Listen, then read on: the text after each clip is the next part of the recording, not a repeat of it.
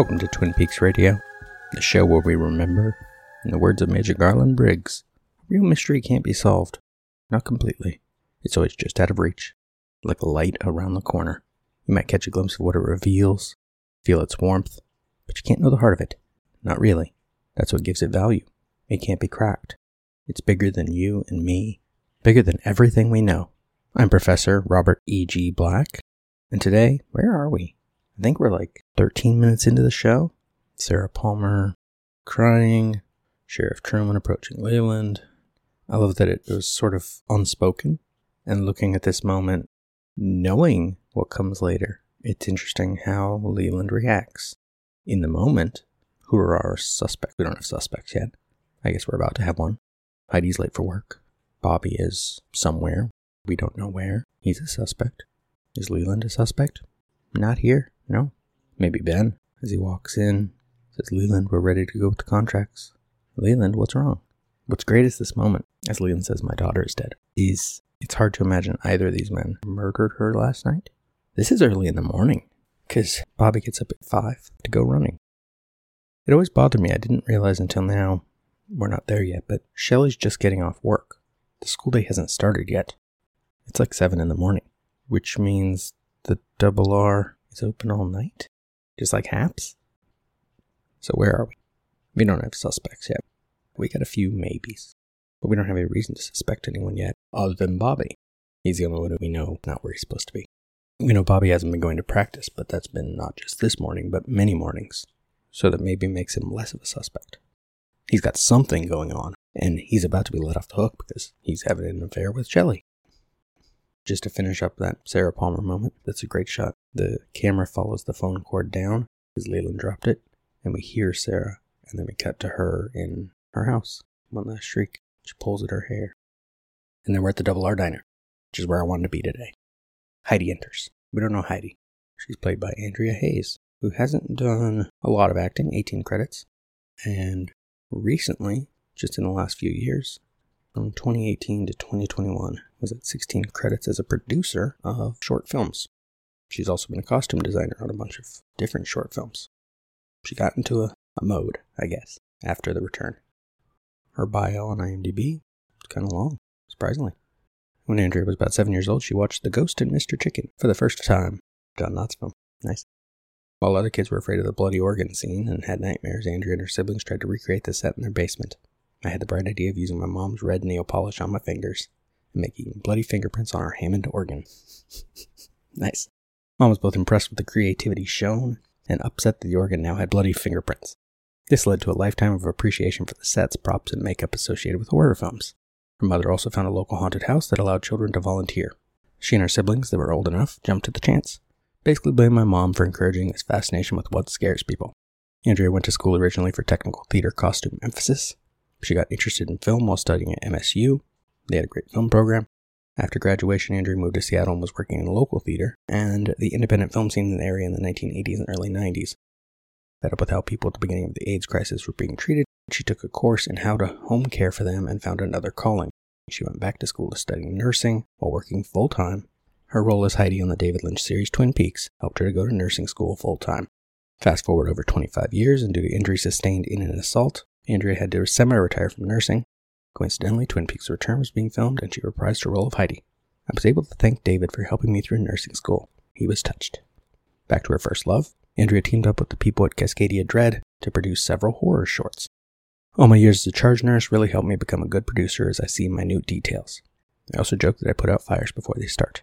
Andrea formed Smarticle Productions for any non-horror films the group wanted to do. She continues her love of haunted houses by volunteering for Nile Nightmares for the past 10 years. I had to pause because her personal quote on IMDb is, "You can lead a horticulture, but you can't make her think." And that's wrong. That's bad.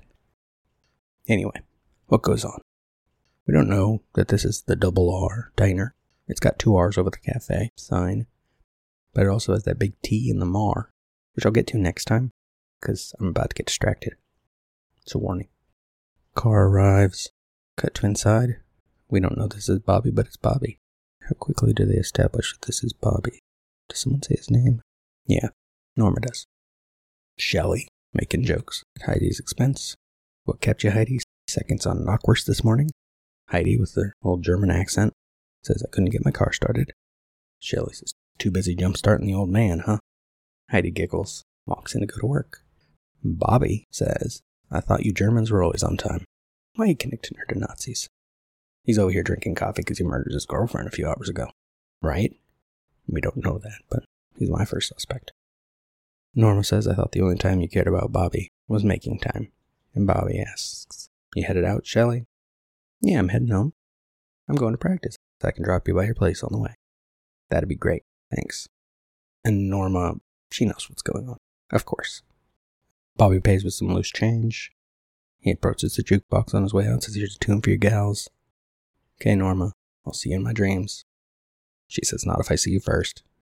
He says, don't do anything I wouldn't do. Their flirting is almost, I was going to say it sounds scripted. It is scripted, but it sounds scripted, but it also sounds inaccurate. Like the lines don't go with each other.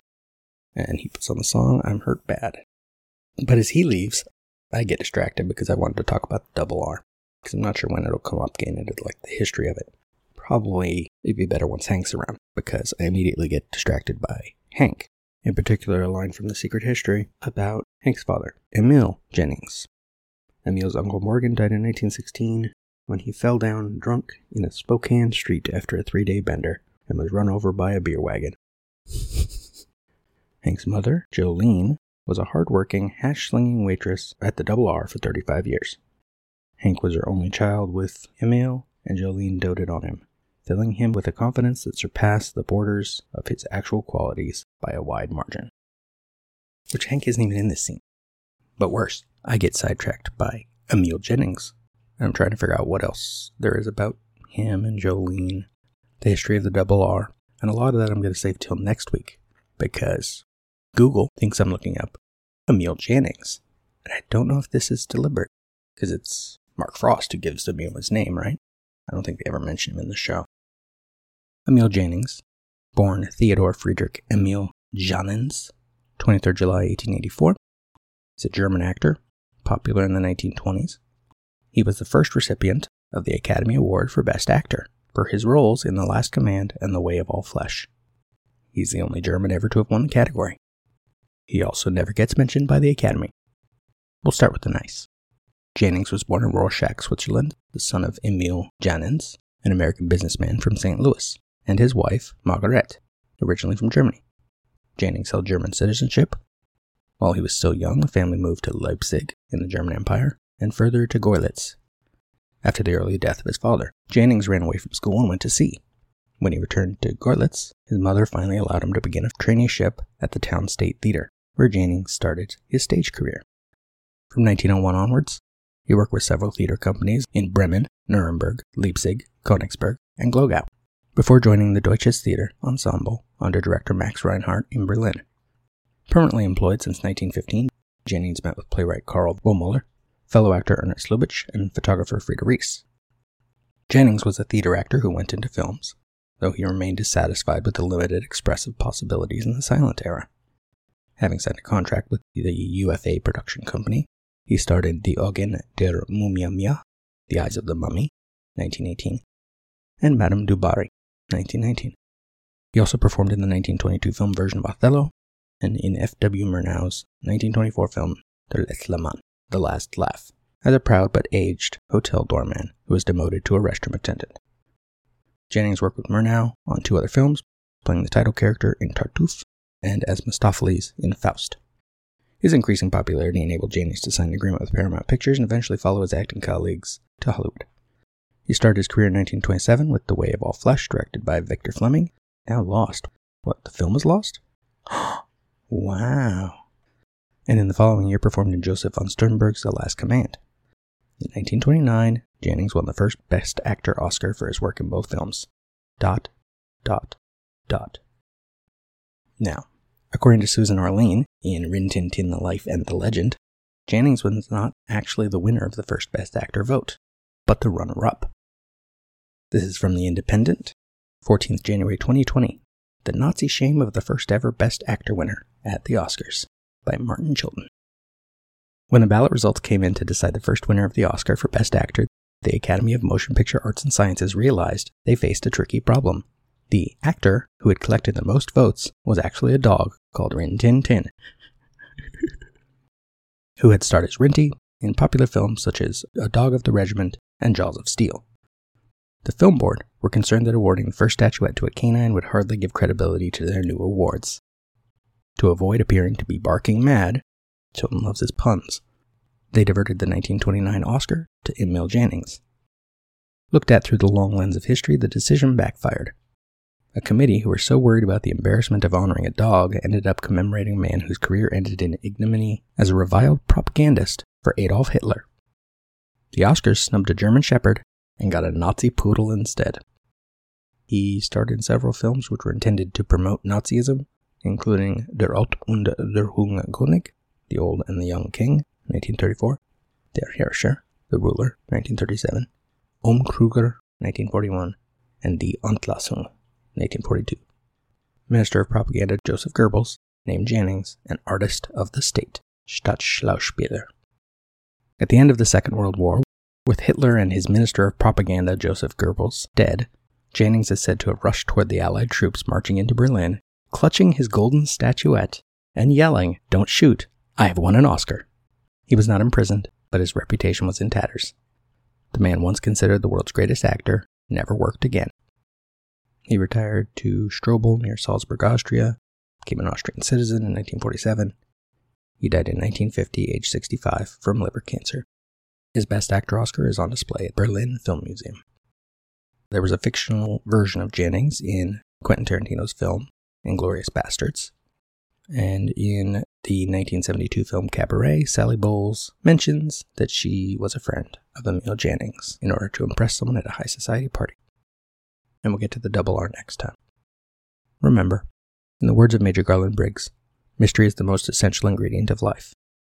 Mystery creates wonder, which leads to curiosity, which in turn provides the ground for our desire to understand who and what we truly are.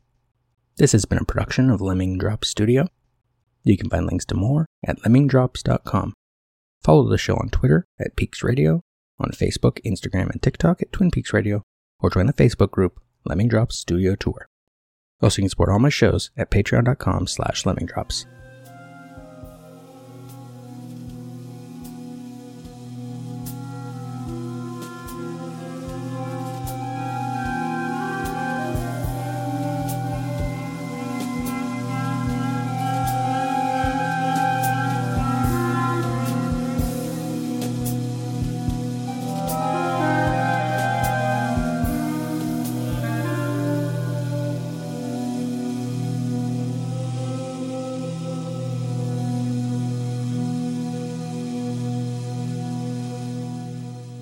The owls may not be what they seem, but they still serve an imperative function. They remind us to look into the darkness